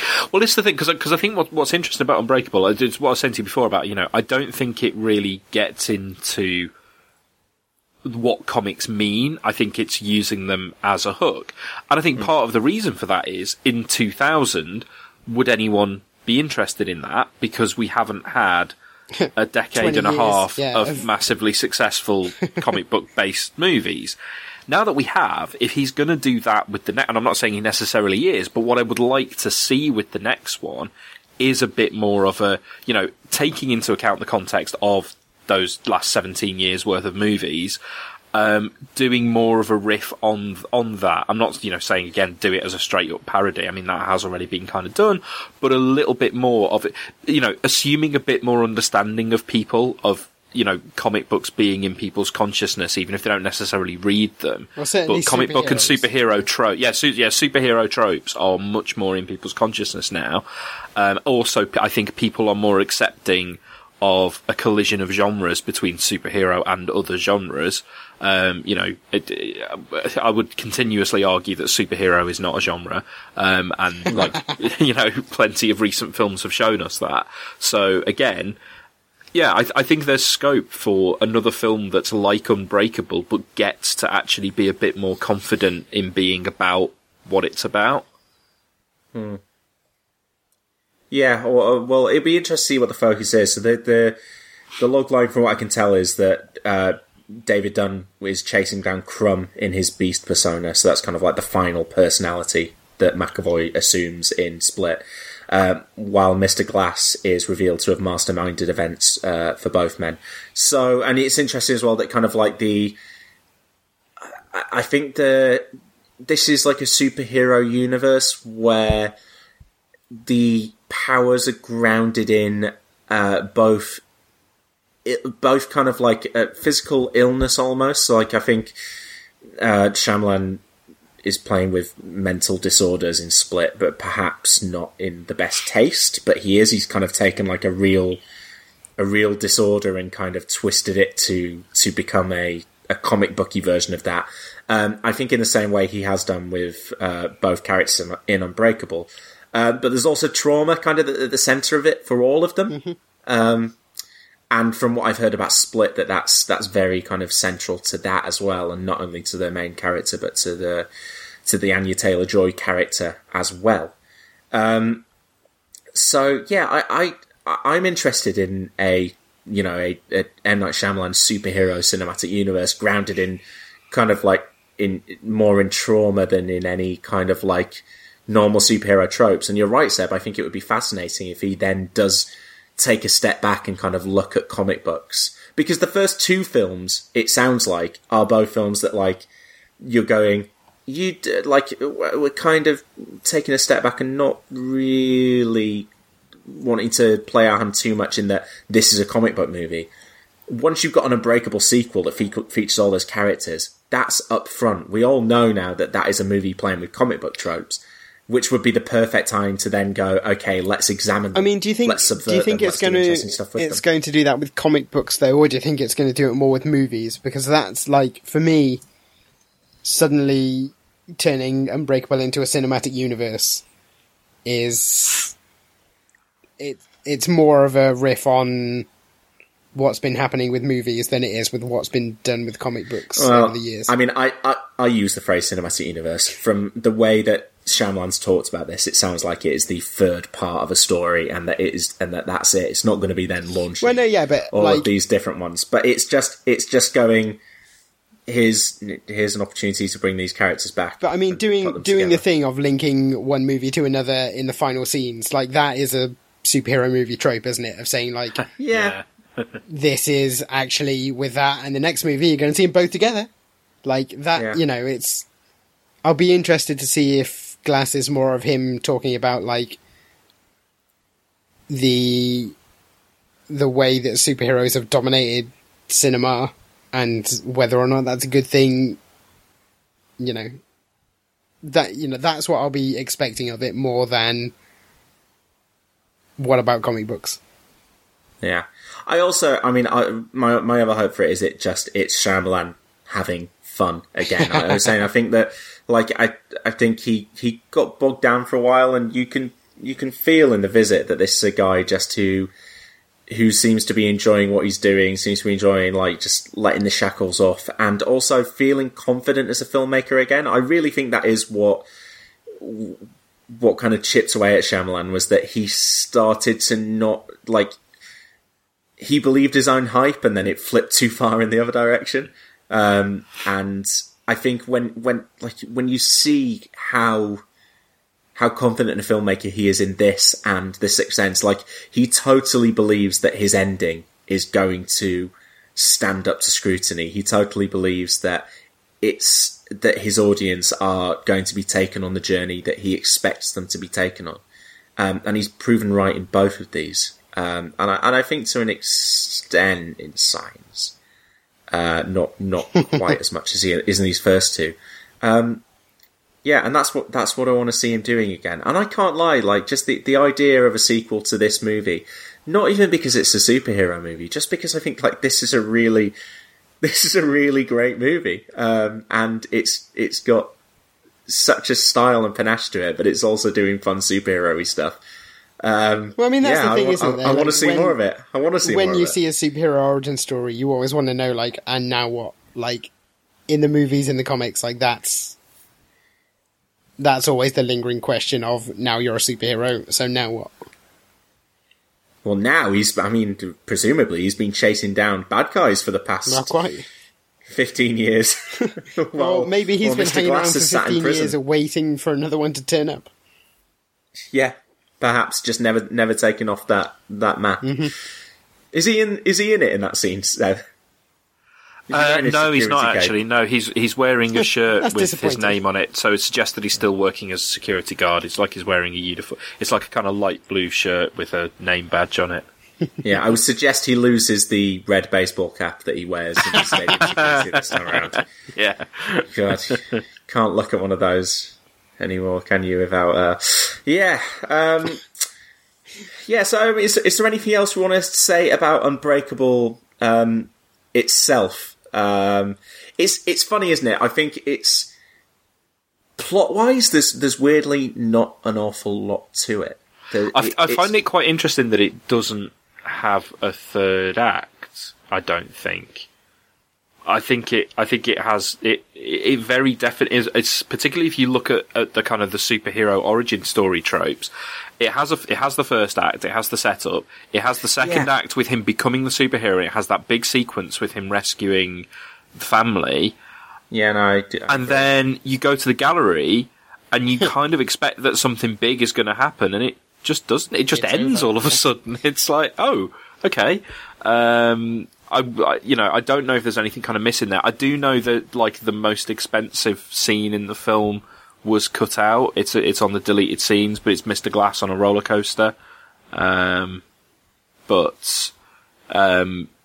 Yeah, other than that, I don't know if there was anything intended to sort of... But as I say, I mean, I don't know if Shyamalan's talked about it. I don't know if there's any kind of evidence out there of what was in shooting scripts and stuff, but it really feels to me like not only is the ending abrupt, but that somewhere along the way there was pressure to go, hang on, you can't let the terrorist get away with it once he's been revealed.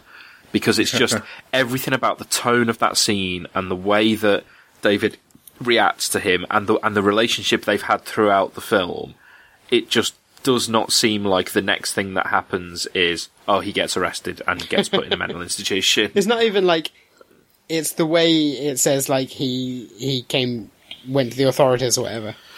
Yeah, it doesn't feel right, does it? It doesn't even feel like those words have been written by M. Night Shyamalan, like, you know, the way that he scripts the rest of the film. It doesn't seem like his kind of language, you know. But I mean, aside from those concerns with the ending, like, I really do. I knew going into this, like, not having seen it for probably over 10 years, but like, I knew going into this is meant to be a really good film, and I remember enjoying it.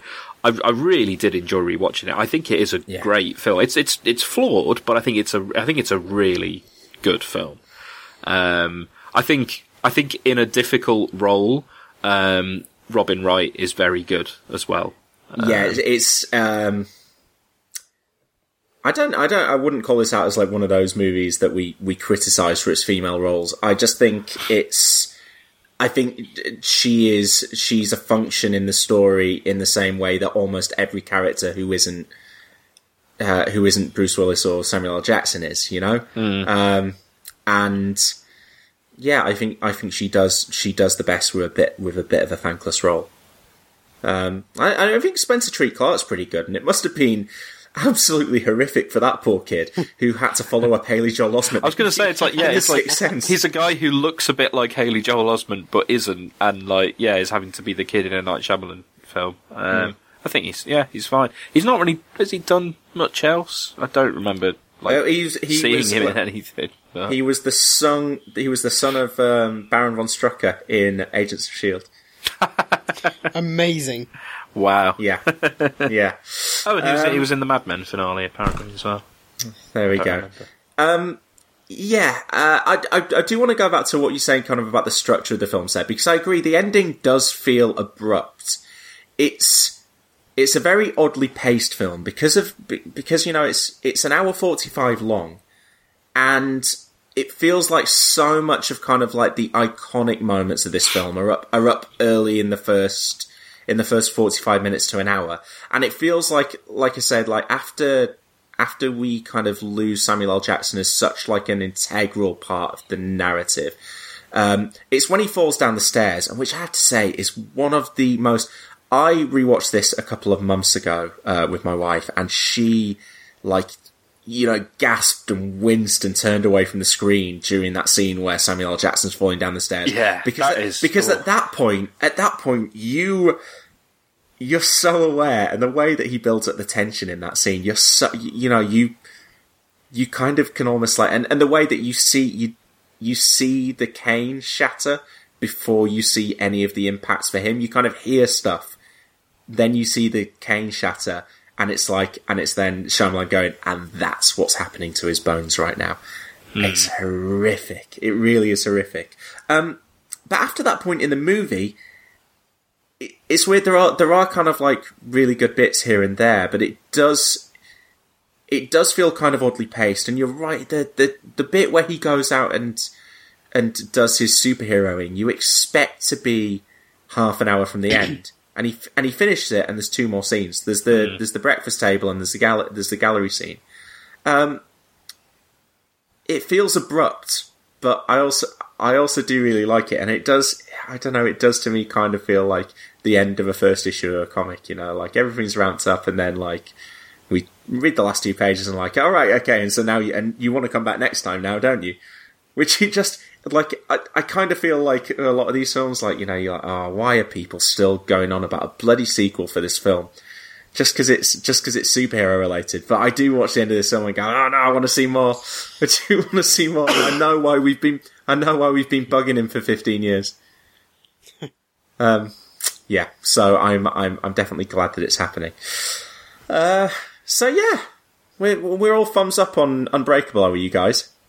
Yeah. Yeah. Yeah, I think it's. I mean, as a film, I think it's great. As a riff on the genre, I think it's, you know, it's not as interesting now as it was in 2000. But I think in 2000, it's a very strong riff on the genre. I think we've just had more done with it since. Yeah, I have one question before we go. where does it make less sense that water is the... yeah, see, when we were talking about science before, I was like... or is it science? I kind of think it's worse here, because... Comes out not. It doesn't really feel connected. It's like, does the hero have to have a... He has to have a kryptonite, doesn't he? So let's... Well, that's the thing. Like, most superheroes don't have a kryptonite. Only Superman has a kryptonite. Yeah, and also, it feels like it's only there because there needs to be an explanation for how he can have nearly drowned as a kid.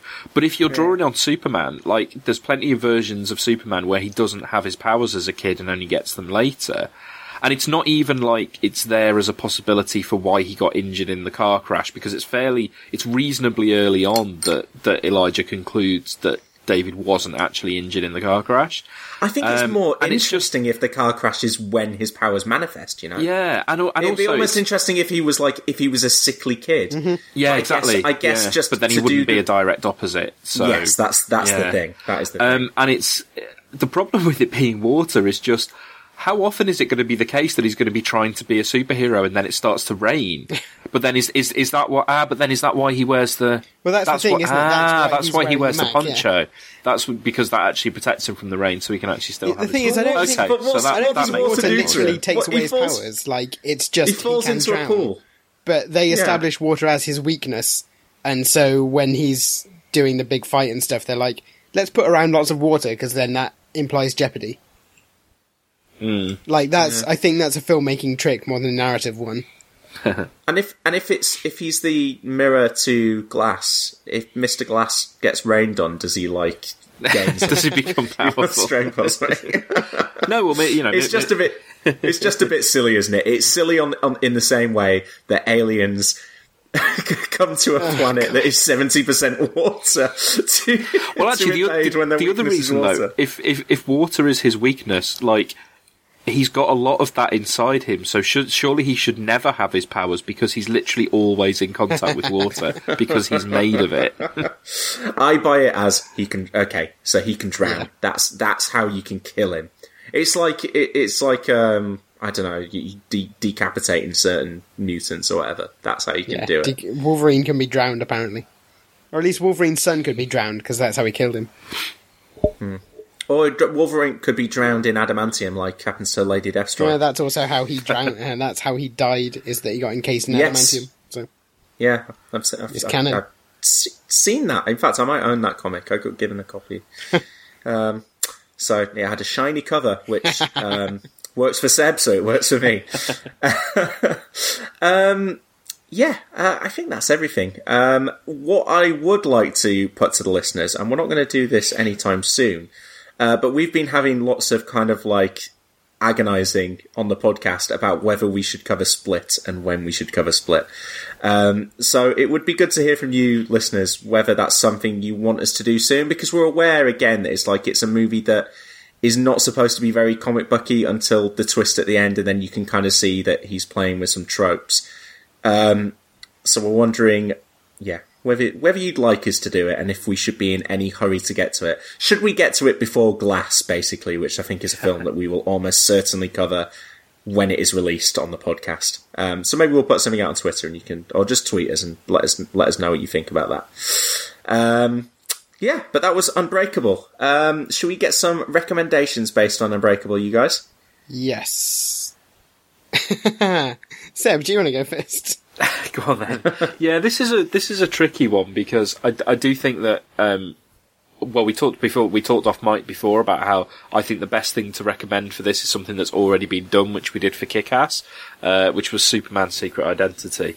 Which I loved, by the way. It's one of my favourite recommendations on the podcast. I own a copy myself now, so it's legitimately one of the greatest comics ever published. If you somehow have never read it, listeners, then do so off the back of this, because the premise of that is, what if somebody discovered they had superpowers like Superman in a world where you know who Superman is and that he's a comic book character, and it's just wonderful. It's a perfect comic. It is one of those I just go back to every so often and just give it another reread because I just get so much joy out of it. But I'm not recommending that this time because you've already done it and you've already raved about it.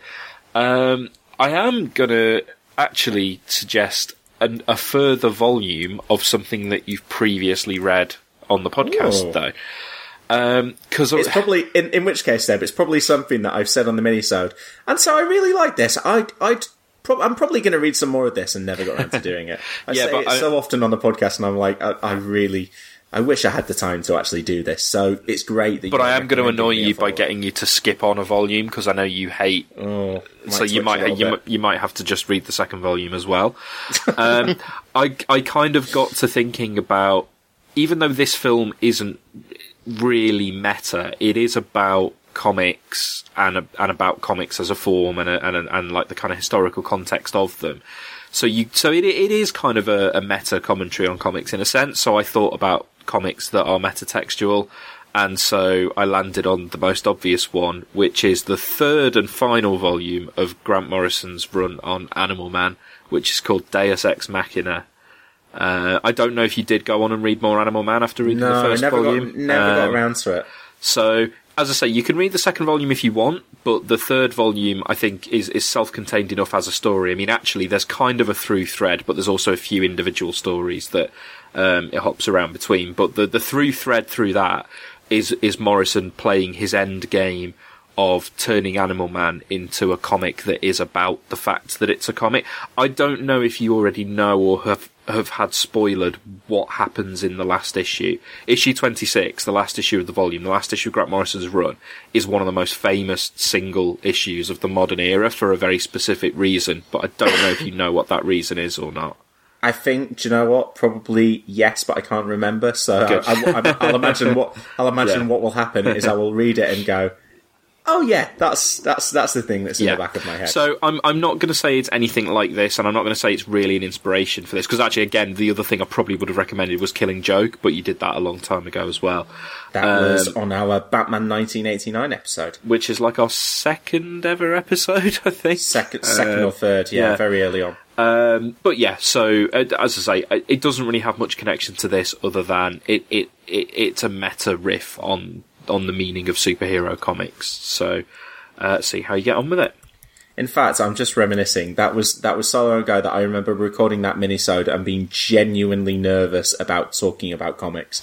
I was like, I'm just some bloody idiot who knows nothing about this, and now I'll be going, do you know what? I thought there was some problematic stuff in the Killing Joke and the internet would hate me. I just don't give a shit anymore. I still don't know anything about comics, but I just talk about them anyway. Okay, James, what are you going to recommend? Okay, this actually came to me mid record, and I think Seb will see where I'm coming from with it, which is that this is a mini-series from 2001 written by someone called Paul Jenkins, who I don't think you've encountered before. Doesn't ring a bell. And the series I'm talking about is called The Sentry.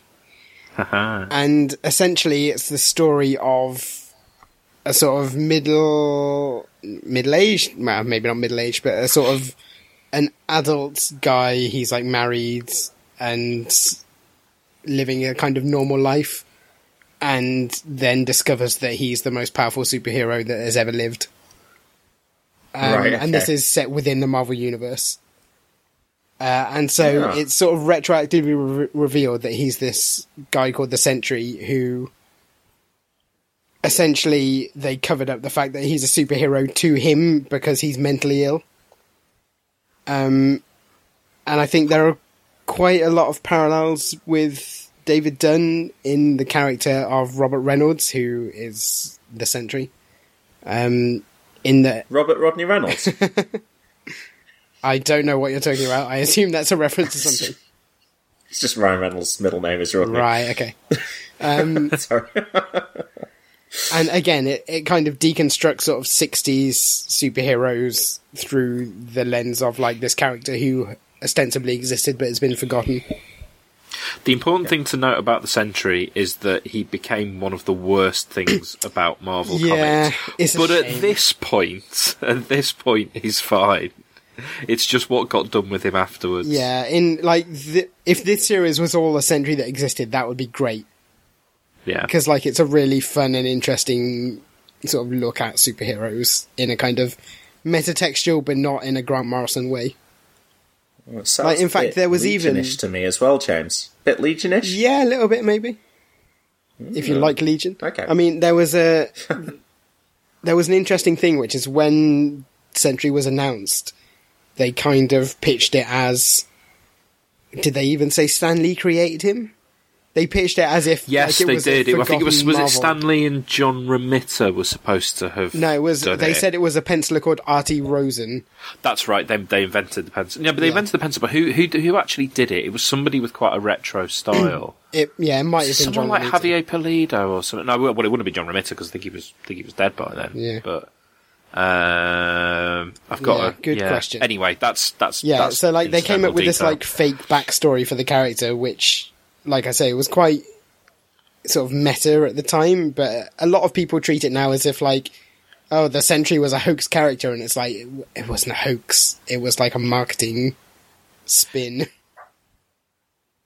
It was kind of the way that they did the announcement in Wizard. There was a feature in Wizard magazine specifically that was this old stuff has been found, and that was kind of a hoax, but it was a hoax as a marketing gimmick. Yeah. Essentially, it wasn't that the whole existence of the character was a hoax. It's that the hoax was a gimmick to sell the character that they had created. Yeah, and I think as soon as you read the comic, you see why it wasn't a hoax. Like it's kind of like. It's part of the... Yeah, it's part of the premise, isn't part it? of the premise, Yeah. yeah.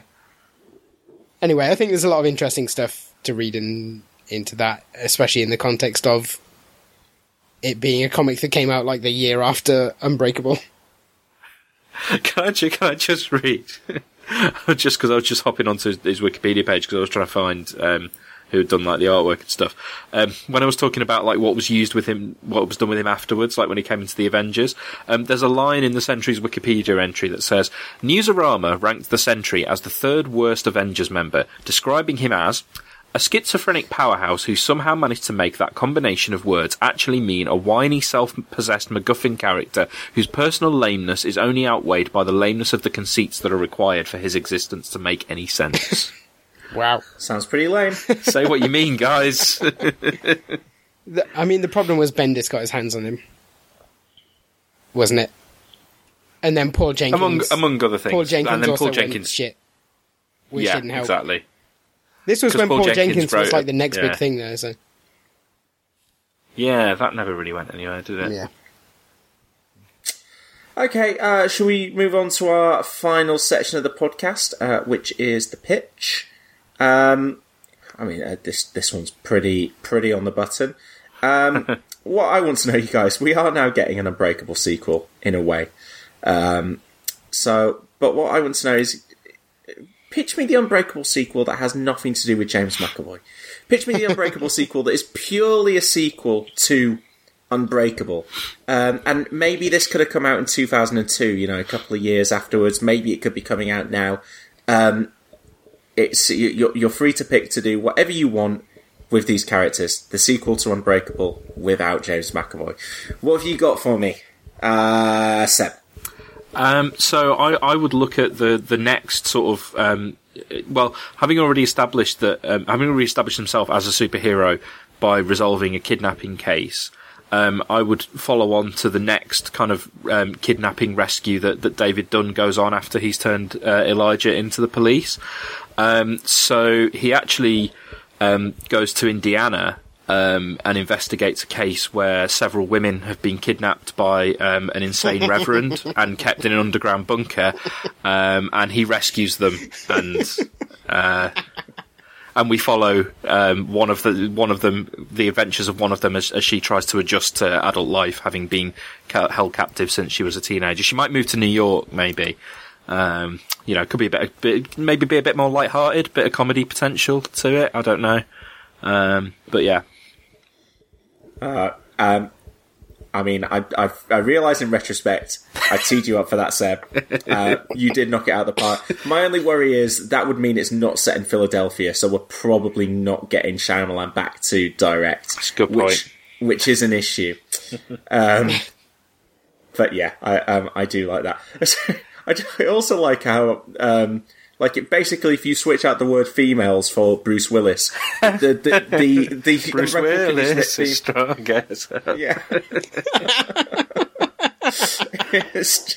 It's perfect. It's perfect. I mean, if they can negotiate some kind of rights deal for that song for the sequel, yeah. James, you're gonna struggle. What have you got? The way I would do a sequel to Unbreakable is to go full cinematic universe on it.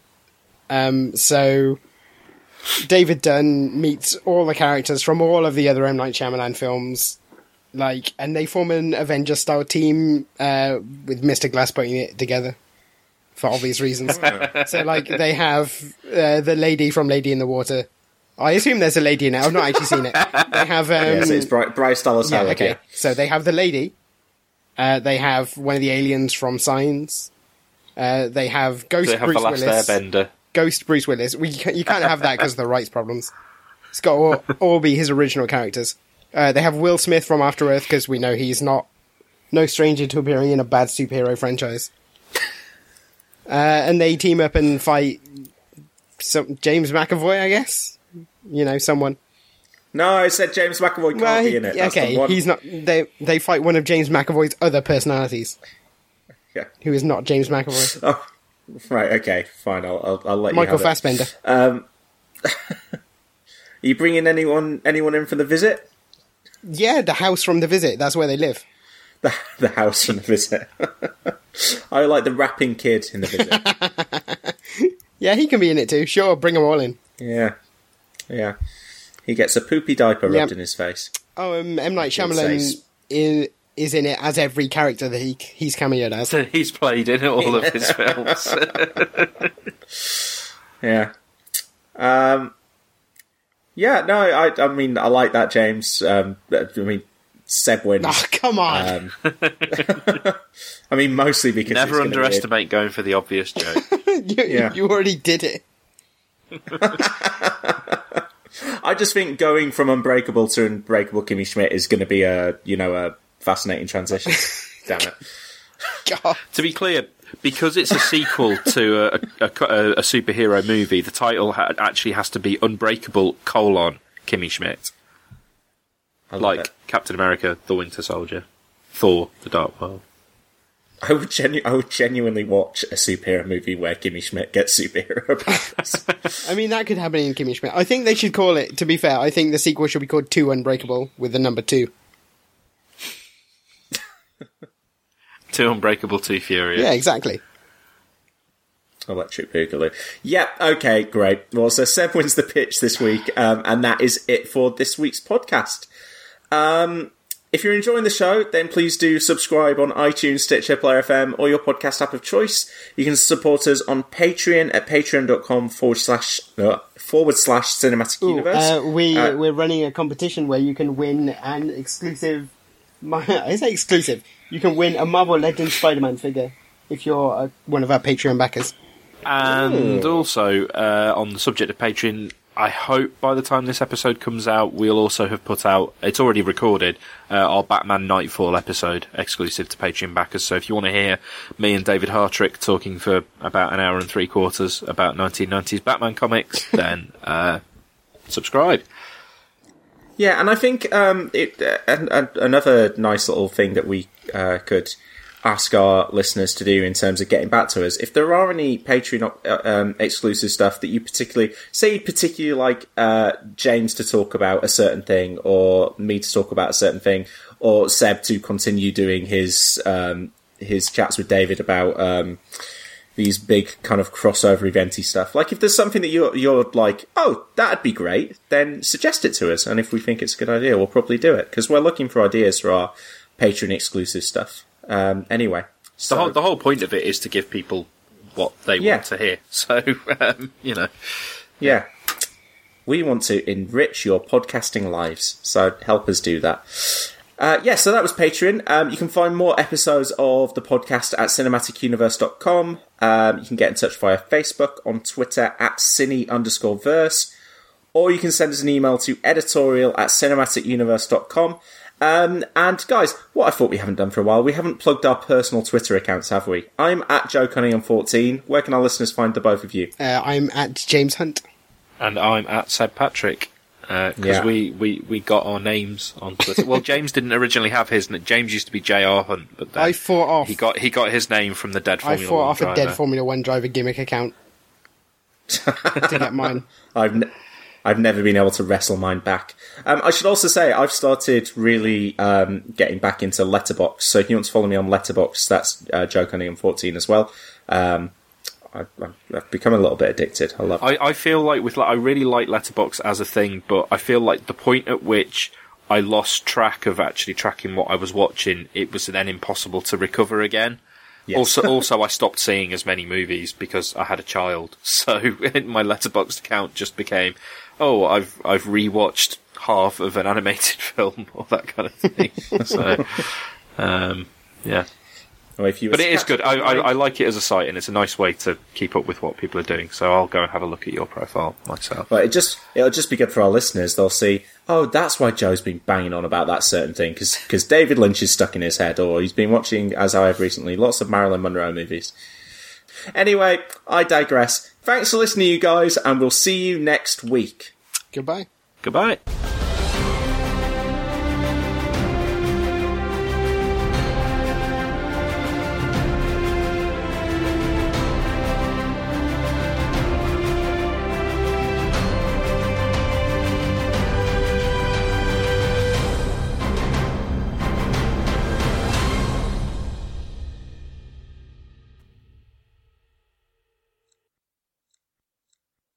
No capes. Isn't that my decision? Do you remember Thunderhead? Tall, storm powers, nice man, good with kids? Listen, November 15 for 58. All was well, another day saved, when his cape snagged on a missile fin. Thunderhead was not the brightest bulb. Stratogale, April 23rd, 57. Cape caught in a jet turbine. You can't generalise about these things. Metaman, express elevator. Diner guy, snagged on takeoff. Splashdown, sucked into a vortex. No capes. You missed your true calling. I got very close to your Adam Buxton. That was too much fun. Cinematic Universe returns in 2 weeks' time with The Incredibles. Mom deserves the best, and there's no better place to shop for Mother's Day than Whole Foods Market. They're your destination for unbeatable savings, from premium gifts to show-stopping flowers and irresistible desserts. Start by saving 33% with Prime on all body care and candles. Then get a 15-stem bunch of tulips for just $9.99 each with Prime. Round out Mom's menu with festive rosé, irresistible berry chantilly cake, and more special treats. Come celebrate Mother's Day at Whole Foods Market. Planning for your next trip? Elevate your travel style with Quince. Quince has all the jet-setting essentials you'll want for your next getaway, like European linen, premium luggage options, buttery soft Italian leather bags, and so much more. And it's all priced at 50 to 80% less than similar brands. Plus, Quince only works with factories that use safe and ethical manufacturing practices. Pack your bags with high-quality essentials you'll be wearing for vacations to come with Quince. Go to quince.com/trip for free shipping and 365-day returns.